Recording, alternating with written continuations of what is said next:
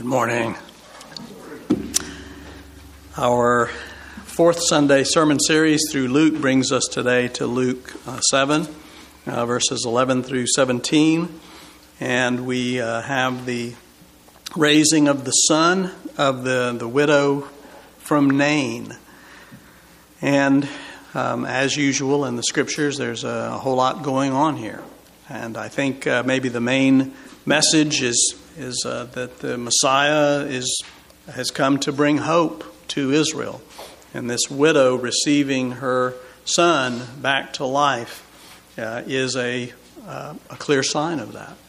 And so let's pray that God will teach us, that we'll get everything that we can out of His Word today. Lord, once more we just ask, help us, please. Help us to hear, help us to receive. Lord, help me to proclaim these your words as your very oracles, and for all of us to believe that these are the very words of God. We ask it again in the name, by the authority, by the blood of the risen Christ. Amen. Messiah brings hope to Israel. Jesus ministered mercy after mercy to Israel his whole tenure as Messiah. He reached out to them to the end. Jesus is Israel's hope today. Even while they are severed from the covenant, He protects them. If you read Revelation 12, the end of it, verses 13 through 16, it talks about the woman who gave birth to the son who was raised back to the right hand of God. That woman would be Israel, and how all of Satan's attacks against her, he helps her in them. Now, we see that Israel has gotten quite a few broadsides in her history too, hasn't she? And these curses are called upon her through her forsaking of her covenant. But even then, God still has mercies upon her.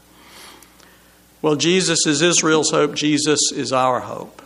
Our hope in Him helps to protect us from discouragement. Now look at Hebrews 12.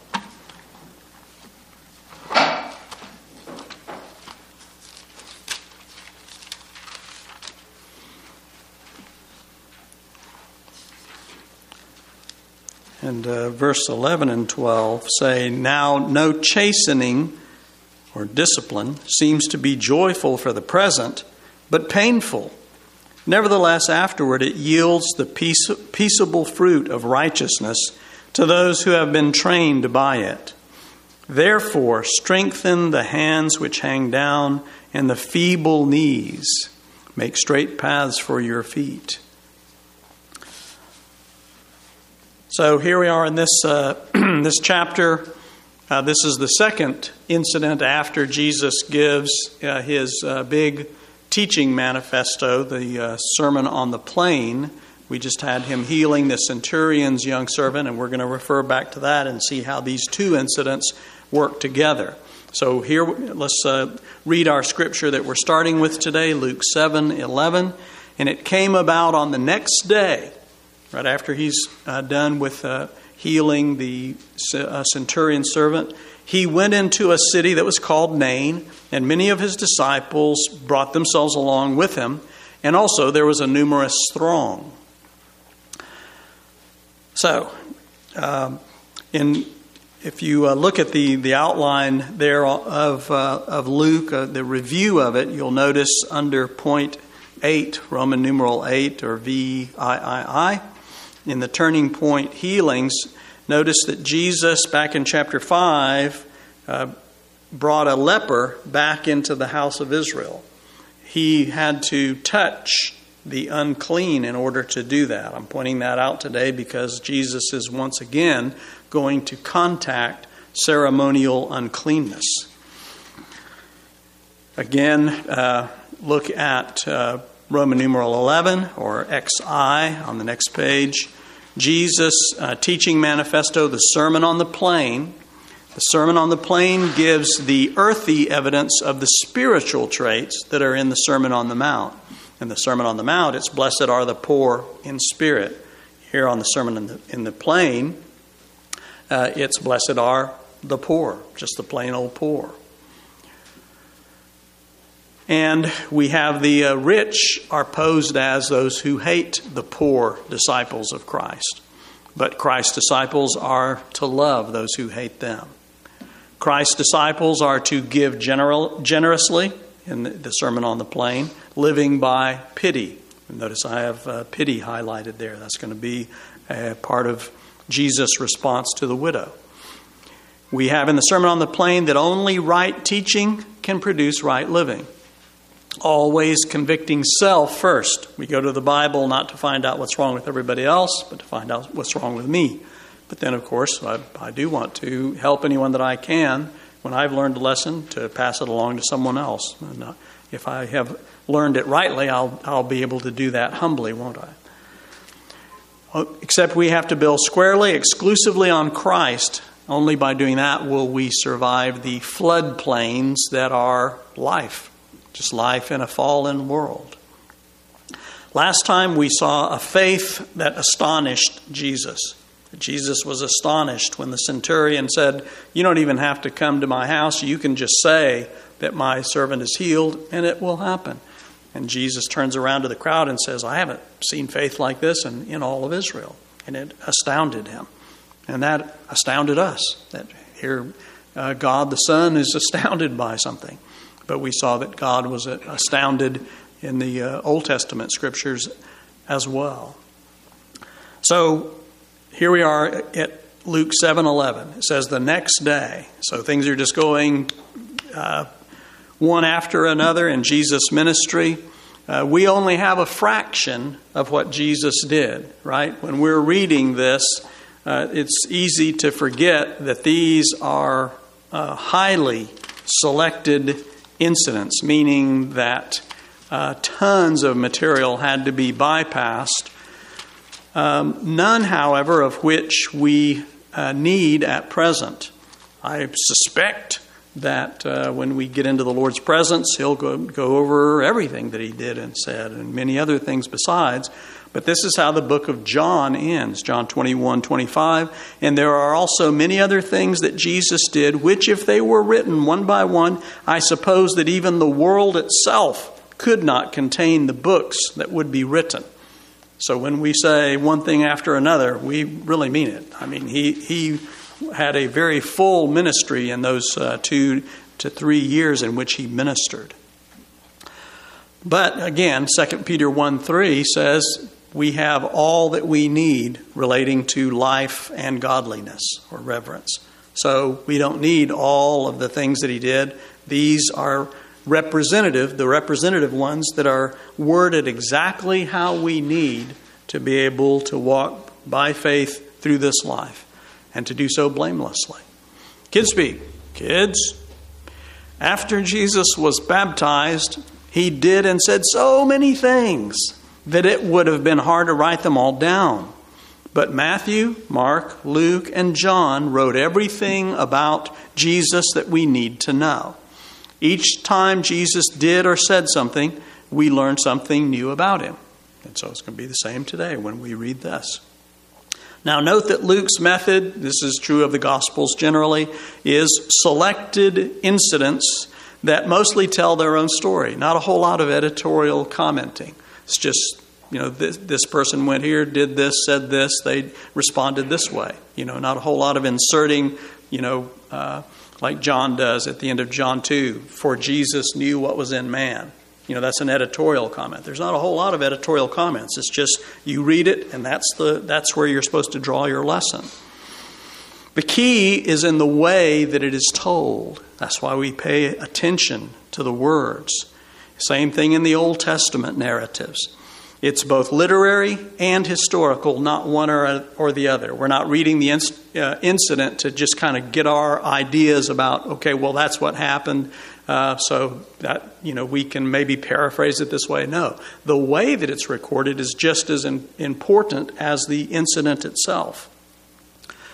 We picture Jesus going about with 12, right? We picture him with 12 disciples, but we often forget that Jesus had many disciples, right? And that we have that in our verse today, that many disciples went with them. some of whom accompanied him, of course, less frequently. Discipleship was not their living. They had a living to make, so they would follow Jesus when they could. But the 12 were chosen specifically to be with him. That became their living. When he said, "Follow me," to the 12, they weren't doing something else along with that. But then today we also have a larger crowd, the curious, those who follow fads.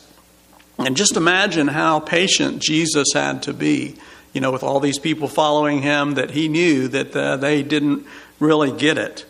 But he did not shave the truth for their sakes. He always told them the truth, which led to mass departures on occasion, didn't it? Like in John 6, when he says, you're not seeking me because you believe, you just want to be fed, because he had made the big amount of bread. And at the end of that, it says everybody left, where he even asked his own disciples, "Are you going to leave me too?" And so it sounded like it got whittled down to just about the 12. And they're like, "No, you have the words of life. Where else are we going to go?" All right, so he comes to Nain, the city Nain, in the Galilee region, a little southwest of the Lake Galilee, or Sea of Galilee. Interesting, it's on the other side of a hill from Shunem, which was where Elisha resurrected a boy. And I highlight Elisha because we're not going to refer to him again specifically. So every time we're going to refer to Elijah, but Elisha resurrected a boy as well. All right, moving on to Luke 7:12.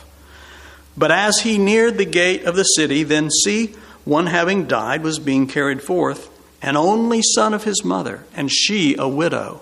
And an ample crowd from the city was with her. So here's Jesus with his crowd, and here's them with their crowd. One commentator points out Luke's pattern of Jesus ministering to a male, then a female. That's how Luke records it. I didn't look to see if that was so, but I'll throw it out there, and as we go through, we'll see, right? But this is one instance where a Gentile man that he ministers to, and now a woman he ministers to. Not a Gentile, importantly. It says, see, and usually I think most translations say behold, but it's just the imperative of the word see. So he's focusing our attention probably on the coincidence of the procession's exit just as Jesus is entering. So he's entering, and look, here's a procession coming out as Jesus' procession is coming in. But I'm going to offer you another possibility for why the behold in a second. But first, kids speak. Kids, when Jesus was going into a city called Nain, there was a funeral going out of the city to bury a young man. This young man's mom didn't have a husband, probably had died, and this was her only child. So this was very sad. All right, here we see parallels between this episode and the one of Elijah as recorded in 1 Kings 7, 8 through 24. Look at that. Elijah in 1 Kings 17.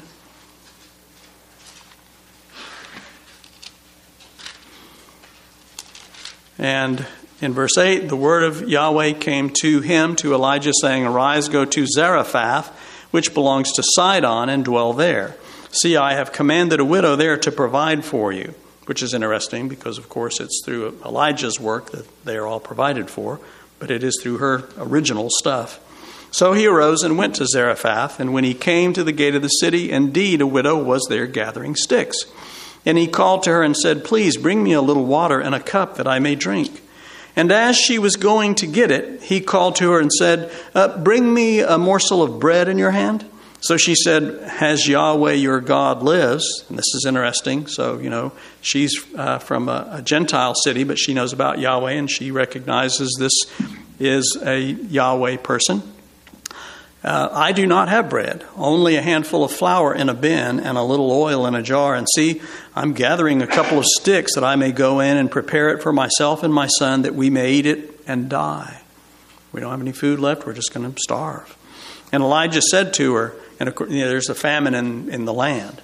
Do not fear. Go and do as you have said, but make me a small cake from it first and bring it to me, and afterward make some for yourself and your son. For thus says Yahweh, God of Israel, the bin of flour shall not be used up, nor shall the jar of oil run dry until the day Yahweh sends rain on the earth. So she went away and did according to the word of Elijah, and she and her household ate for many days. The bin of flour was not used up, nor did the jar of oil run dry, according to the word of Yahweh which he spoke by Elijah. Now it happened after these things that the son of the woman who owned the house became sick, and his sickness was so serious there was no breath left in him. So she said to Elijah, "What have I to do with you, O man of God? Have you come to me to bring my sin to remembrance and to kill my son?" And he said to her, "Give me your son." So he took him out of her arms and carried him to the upper room where he was staying and laid him on his own bed. Then he cried out to Yahweh and said, "Yahweh, my God, have you also brought tragedy on the widow with whom I lodged by killing her son?"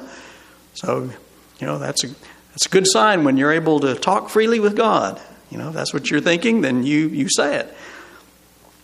And he stretched himself out on the child 3 times and cried out to Yahweh and said, "Yahweh, my God, I pray, let this child's soul come back to him." And then Yahweh heard the voice of Elijah, and the soul of the child came back to him, and he revived. And apparently not the first time, not the second time, but the 3rd time. So he kept on calling. So it's kind of like Elijah wasn't taking no for an answer. He would have eventually, but he apparently thought, well, I'm going to ask it at least 3 times. Maybe he thought, I'll ask 7 times before I stop. And Elijah took the child and brought him down to the upper room into the house and gave him to his mother. And Elijah said, "See, your son lives." And then, pay attention here. Then the woman said to Elijah, "Now by this I know that you are a man of God, and that the word of Yahweh in your mouth is the truth." That's going to be a little bit of a contrast to the Nain incident and the Nain widow. And we will be pointing that out. So, think of the 2 accounts that we have here. The Elijah incident where he was entering the city when he met the widow of Zarephath, just as Jesus is entering a city. She too had a son, and apparently her only child. Her son also died, although later, and was revived. And Elijah was specifically sent to her, and perhaps this is the reason that Luke says, "Behold," is that he's saying, hey, look, a widow coming out of a city, and he knows that our minds go right back to Elijah, and he's saying, you're about to see some parallels. Jesus was always on his mission from God, and he was therefore at this town by God's sending, just like God told Elijah, "Go to Zarephath." So wherever Jesus went, it was pretty much God telling him, "Go here." However, Elijah was sent to a Gentile widow. Jesus' encounter is with a widow of Israel. So the pattern, go back to Luke 4, and this is why his hometown church was about to kill him. In Luke chapter 4 and verses 25 through 27, Jesus is talking to them, and this is what got them mad. It says, "But I tell you truly, many widows were in Israel in the days of Elijah, when the heaven was shut up 3 years and 6 months, and there was a great famine throughout all the land. But to none of them was Elijah sent, except to Zarephath in the region of Sidon, to a woman who was a widow." So this is already, going to get under their skin. Even though it's right in Scriptures, all they had to do, they should have thought, well, we've always known that. Okay, so maybe we better think about this. "And many lepers were in Israel in the time of Elisha the prophet, and none of them was cleansed except Naaman the Syrian." And so he doesn't have to go any further than that. He doesn't even have to draw a lesson, and that's when they try to kill him. They take him and intend to throw him off a cliff because they get the message. Oh, so, God's helping the Gentiles and not Israel. Which if they even concluded that, they should have said again, because that's what he had done before. And that is what Jesus was suggesting, that, of course, from the earlier in the incident, he knows that his hometown congregation takes him for granted, doesn't have real faith, and are kind of like, hey, show us some of these miracles we're hearing about. That would be really groovy. They're just in it for the excitement factor or something like that. So, Jesus already knows they don't believe. So they show that they don't believe. They try to kill him. But in the two incidents that Jesus quotes to them, there's a Gentile widow and a Gentile commander. So an Israeli widow instead seems to say, the fact that he just ministered to a Gentile commander, didn't he? A centurion. And so we see, and so now there's a widow, but a little shift. An Israeli widow. What's that saying? And that's highly important, I think. Seems to say that God was still extending his mercies to Israel throughout Jesus' ministry. That even though his hometown church tried to kill him, that wasn't the point that he cut Israel off. And of course, we all know what's coming a little down the line. Oh, Jerusalem, Jerusalem. He's weeping. How often I would have gathered you as a hen gathers her chicks, but you were not willing. Okay, that's where we're going. So that's still in Jesus' heart here. And this may be the central message of this incident, that God is still holding out hope to Israel. So Isaiah 62:4. It maybe is a little bit like, we had Jeremiah a couple of weeks ago where we remembered that, God was still telling Zedekiah the day before, the city was taken, if all you have to do is surrender and the city won't be burned. He had that long to decide something that had that critical of a consequence. So Isaiah 62:4.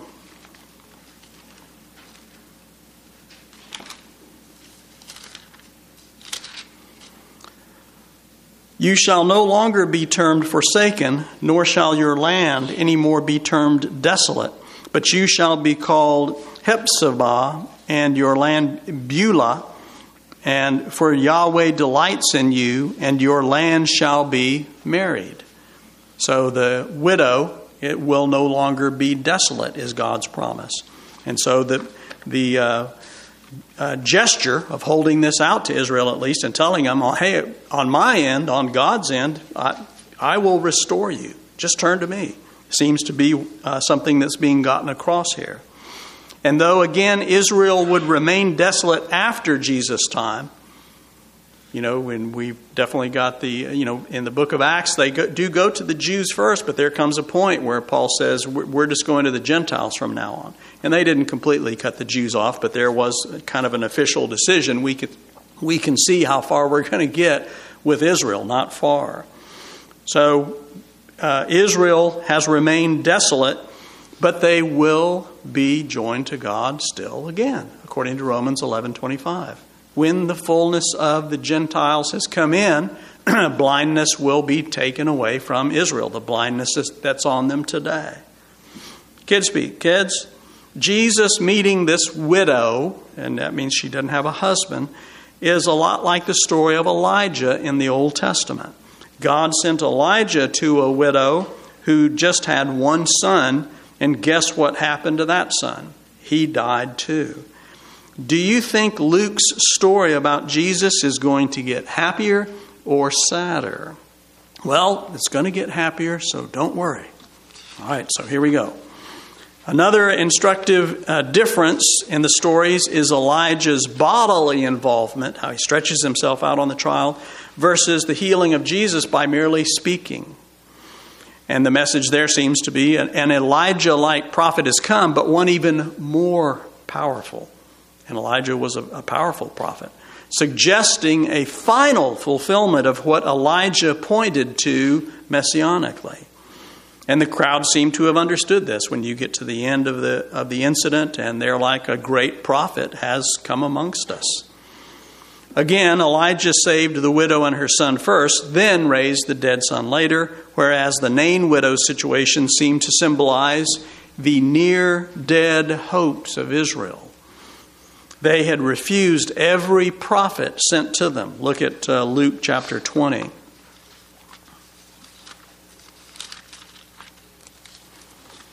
And Luke chapter 20 and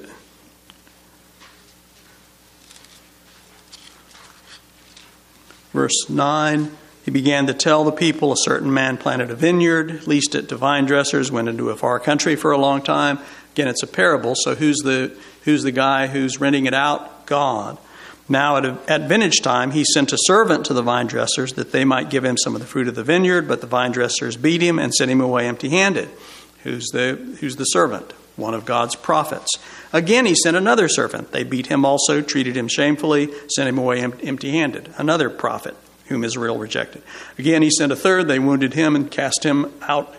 Then the owner of the vineyard said, "What shall I do? I will send my beloved son. Probably they will respect him when they see him." But when the vine dressers saw him, they reasoned among themselves, saying, "This is the heir. Come, let's kill him, that the inheritance may be ours." So they cast him out of the vineyard and killed him. And, of course, it ends up with the vineyard saying, "Okay, well, that's it for you," and sending destruction on them, which he did very specifically in AD 70 in the destruction of Jerusalem. So, the Son would be a make or break proposition for Israel. So when Jesus comes, he's the Son. All of these prophets that Israel has rejected, now the Son is here. This Jesus in this parable is saying, this is your last chance. But Jesus was willing and able to save them, as this healing symbolizes. Now let's talk about God's special care for orphans and widows, because that certainly is right in the forefront of this today. After Matthew through Acts, the first epistle in the original New Testament order, James very quickly reaffirms God's care through his people for needy orphans and widows. So look at James 1 in verse 27.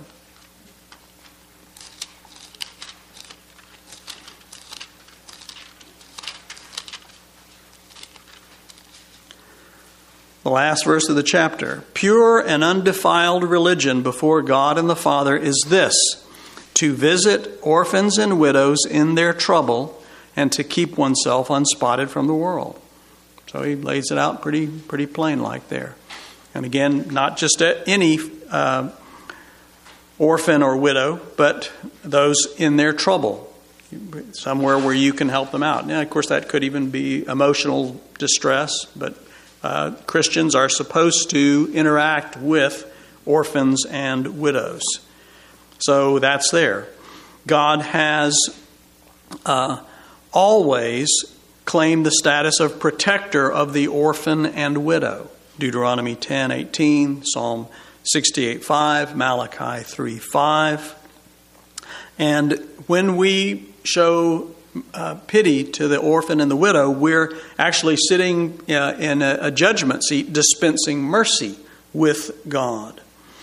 And again, when we read Deuteronomy 10:18, there it says, "Do judgment for the widow and orphan," meaning do what's right, meaning help them. God has always ministered this care largely through his people. Just like James 1:27, you could read Deuteronomy 14:28 and 29, Deuteronomy 27:19, Zechariah 7:10. Those are all verses that say that how is God going to help the orphan and widow? Mainly through us. So what would Jesus do? He would help the afflicted, fatherless, and widow. Kids speak. Kids, God cares about widows and orphans. Orphans are those who have no parents, or sometimes just those who have no dad. God helps them. What is God's main way of helping them? Sending us to help them. So that takes time out of our schedules, doesn't it? Yeah, something we have to add in there. Can't just say, well, somebody will do it.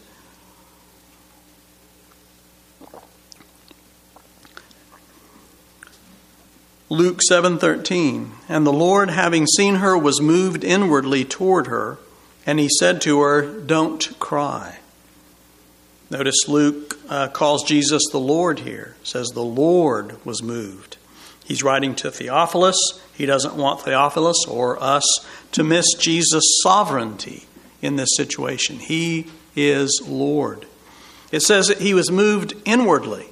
This Greek word is where we get our word spleen from. His spleen went out, his seat of emotions. And this verb is only in the Gospels, and mostly of Jesus' pity on the crowds, but especially in that one instance where he sees them like shepherdless sheep, as it's recorded in Mark 6:34, and where he uses that as an incident for his disciples. You give them something to eat. You help them. This is Luke's only use of the word with reference to Jesus, and then 2 other times he uses it, once in the parable of the Samaritan. The Samaritan was moved to help the stranger. And then the prodigal son's dad was moved when he saw his son coming at a distance. Those are the 3 times this word is used. This incident then is moving us towards Luke 13:34. Look at Luke 13:34 that we've had at least indirect reference to before. Jerusalem, Jerusalem, the one who kills the prophets and stones those who are sent to her. How often I wanted to gather your children together as a hen gathers her brood under her wings, but you were not willing. Jesus apparently didn't respond to every situation with as deep an emotion. Why is his being moved here being pointed out? Because he didn't always respond that deeply. He responded personally, not automatically or mechanically. And here we see our instructor, our example from Luke 6:40. He says the disciples do as the teacher does. The teacher is moved with compassion. We should be moved with compassion. And it exemplifies the pity from the Sermon on the Plain, Luke 6:36. Look back at that one. And where it says merciful, remember we said that it's not the usual word for mercy, and so we chose the word piteous, to be piteous towards those in need. Therefore, be piteous, just as your Father also is piteous. Kids speak. Kids, when Jesus saw the poor widow woman whose son had died, he felt really sorry for her. And he told her to stop crying. So what do you think Jesus was about to do? And the command to cry, not to cry, is a wonderful one, for it means that he's going to give her a reason not to cry. Instead of the parent that's saying, you stop crying or I'll give you a reason to cry. He's saying, I'm going to give you a reason not to cry. Don't sorrow is a command for particular situations. If you look that up and try and, put words in combination, not cry, not mourn, not sorrow, things like that, you'll find that it's pretty limited and it's always in a particular situation. Why am I saying that? Because of the beatitude, blessed are those who mourn, meaning it's good to mourn. What's it good to mourn about? Well, that's the second beatitude. What's the first beatitude in the Sermon on the Mount? Blessed are the poor in spirit. So those who mourn over their spiritual poverty are blessed. Just as rejoicing for our salvation is equally appropriate, right alongside the sorrow. Although rejoicing should generally win out, since it will fully win out in the end. Revelation 21:4, there he will wipe every tear from their eyes. So we won't have to be sorry for sin anymore at that point.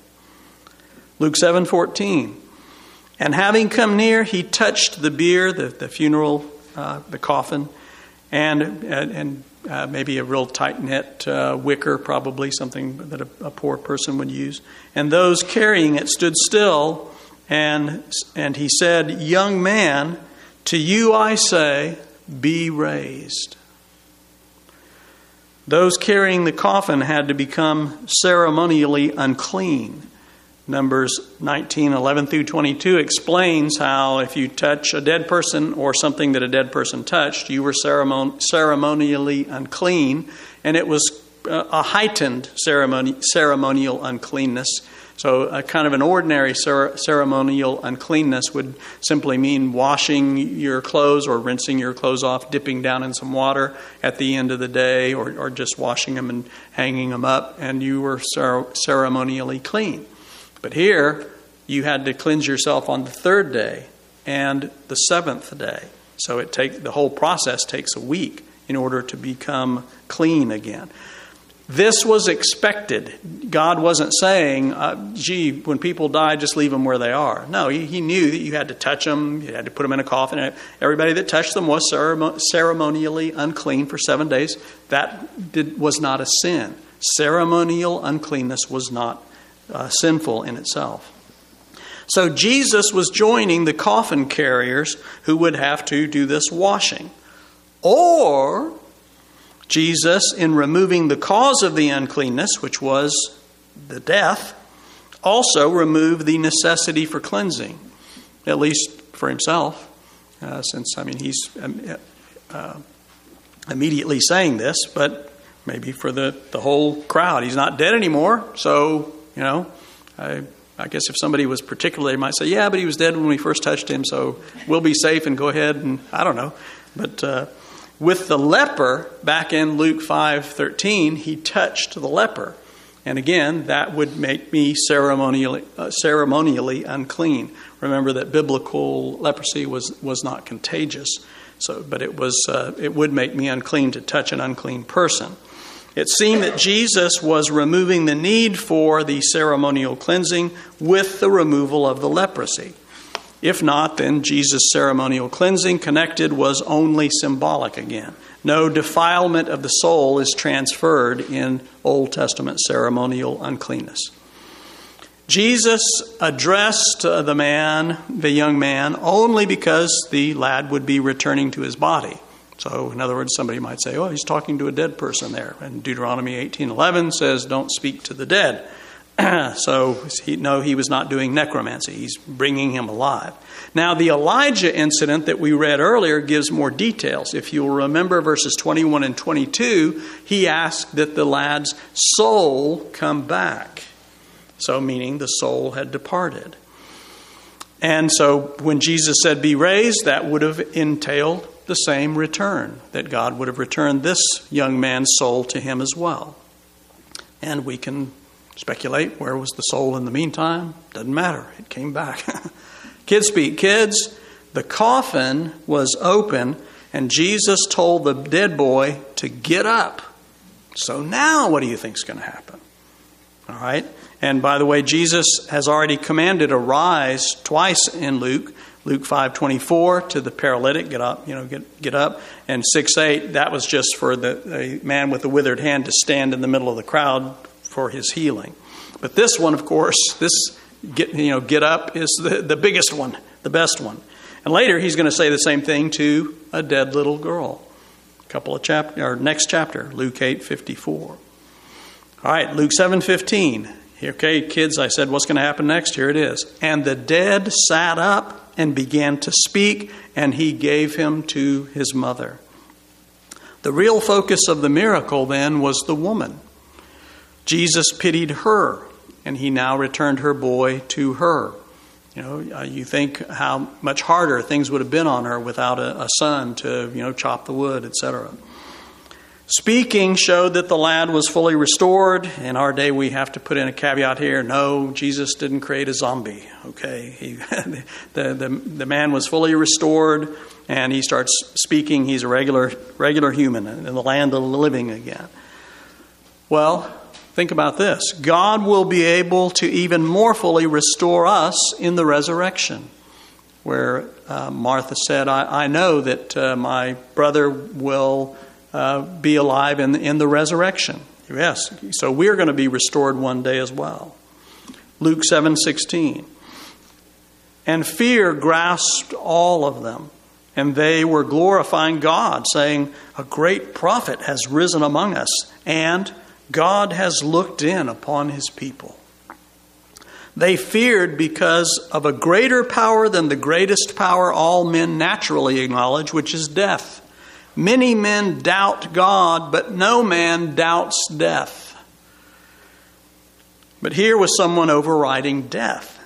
They had doubtless never heard of such in recent memory. They knew about Elijah and cases like that in the Old Testament. When's the last time they heard of it actually happening to somebody?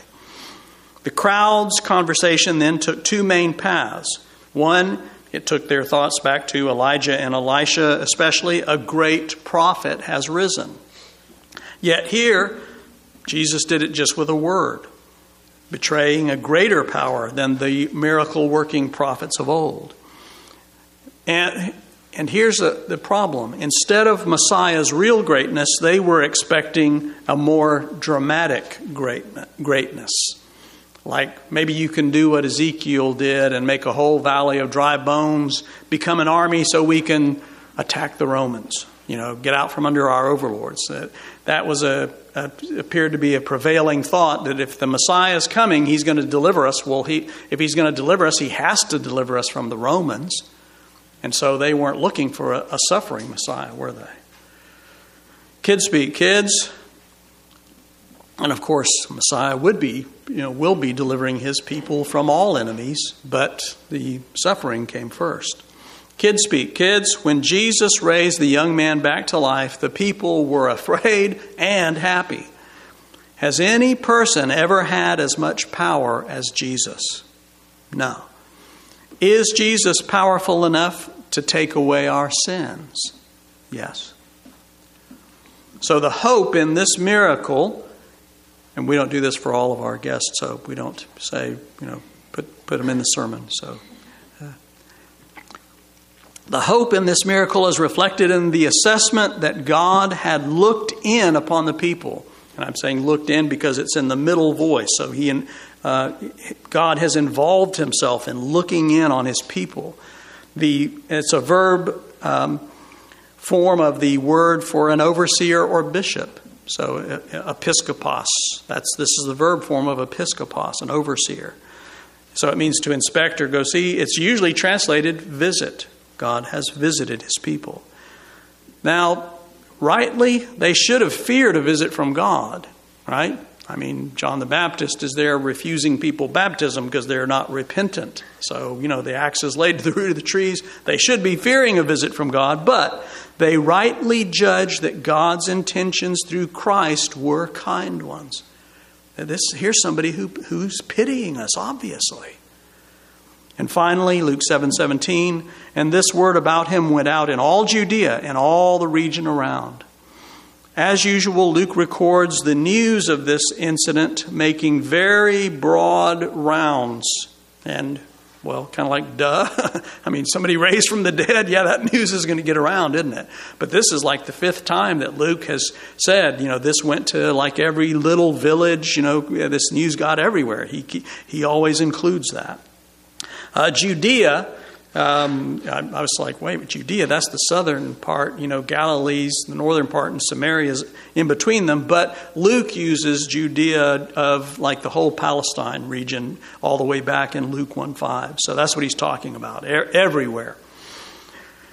When Peter witnesses to the Jews in Acts 2, and we've already covered this in our Sunday school, he rightly assumes their knowledge of Jesus' miracles. Acts 2:22. Whom you knew that he did these miracles, Peter said to them. Nowadays, think about this, how do people get to hear about Jesus' miracles? Well, we've got to tell them, right? We tell people Jesus did miracles. And how would we pursue that as a testimony today? Well, I think the simplest is probably, you could phrase it either positively or negatively, do you accept the miracles of Jesus? Or you could ask, do you doubt the miracles of Jesus? And if they will affirm the miracles of Jesus, then you can take that to the same place Jesus takes it. Well, then why don't you accept him? Jesus said, strangely almost, if you don't believe me for the work's sakes. So it is a witnessing tool. But what did Judean people do with such knowledge? Even accepting it as true, they would say, well, yeah, but what does that have to do with me? When it got 10 miles away and, when people are hearing about it, that happened up in Nain and, maybe I'll never be able to verify that. Okay, I believe it. It sounds true. A lot of people saw it. But, how does that affect me? And even if they got lathered up about it, how much initial excitement over noteworthy incidents throughout history have actually produced meaningful follow-through. So even if they, got all aflutter about, well, maybe the Messiah is with us, hey, go back to Luke chapter 1, right? Where there was all the talk, about, John the Baptist and his dad going mute, and, the Messiah has been born, and they had plenty of evidence then. And of course, when he's in his ministry 30 years later, who remembers that? And so same thing here. Even if they get stirred up, it's not going to take them to where it's supposed to take them, to God. Even if someone traveled far to hear Jesus, as a rule, they would get no further in their perception of him than they already had in their view of God through Scriptures.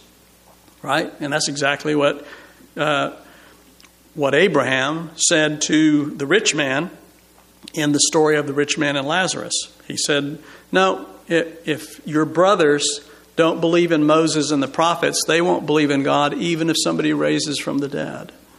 So same thing here. If they aren't already full of faith in God through the Scriptures, then this miracle isn't going to really change them. It might, again, in the short term, just like all these people that saw that. They're like, praise God. But what's going to happen, within a matter of months? What are most of these people going to be saying? Crucify him. So Jesus was just expositing Scriptures and fulfilling them. So there's really nothing to see for already dull eyes. Kids speak. Kids, people for miles and miles around heard about Jesus raising the dead boy. But how many of them do you think believed in Jesus because of it? Not too many. Again, in just a few months, almost all these same people would be saying, crucify him. So it is something special to really believe in Jesus. All right.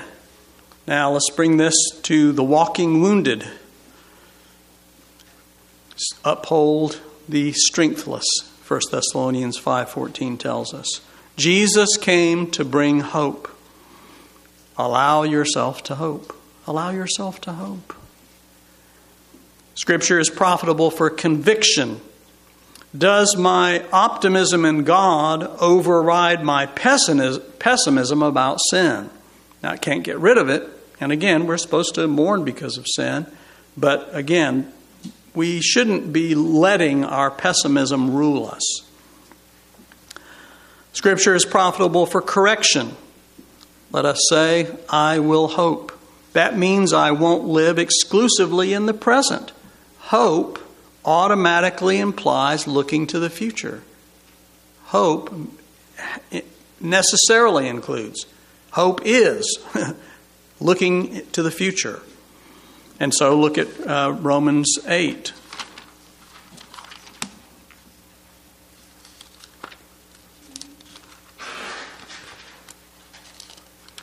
Romans 8 and verse 24. For we were saved in this hope, but hope that is seen is not hope.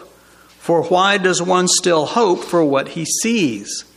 But if we hope for what we do not see, we eagerly wait for it with perseverance. So hope connects us to the future. The future comes to the present to buoy me, to lift me up.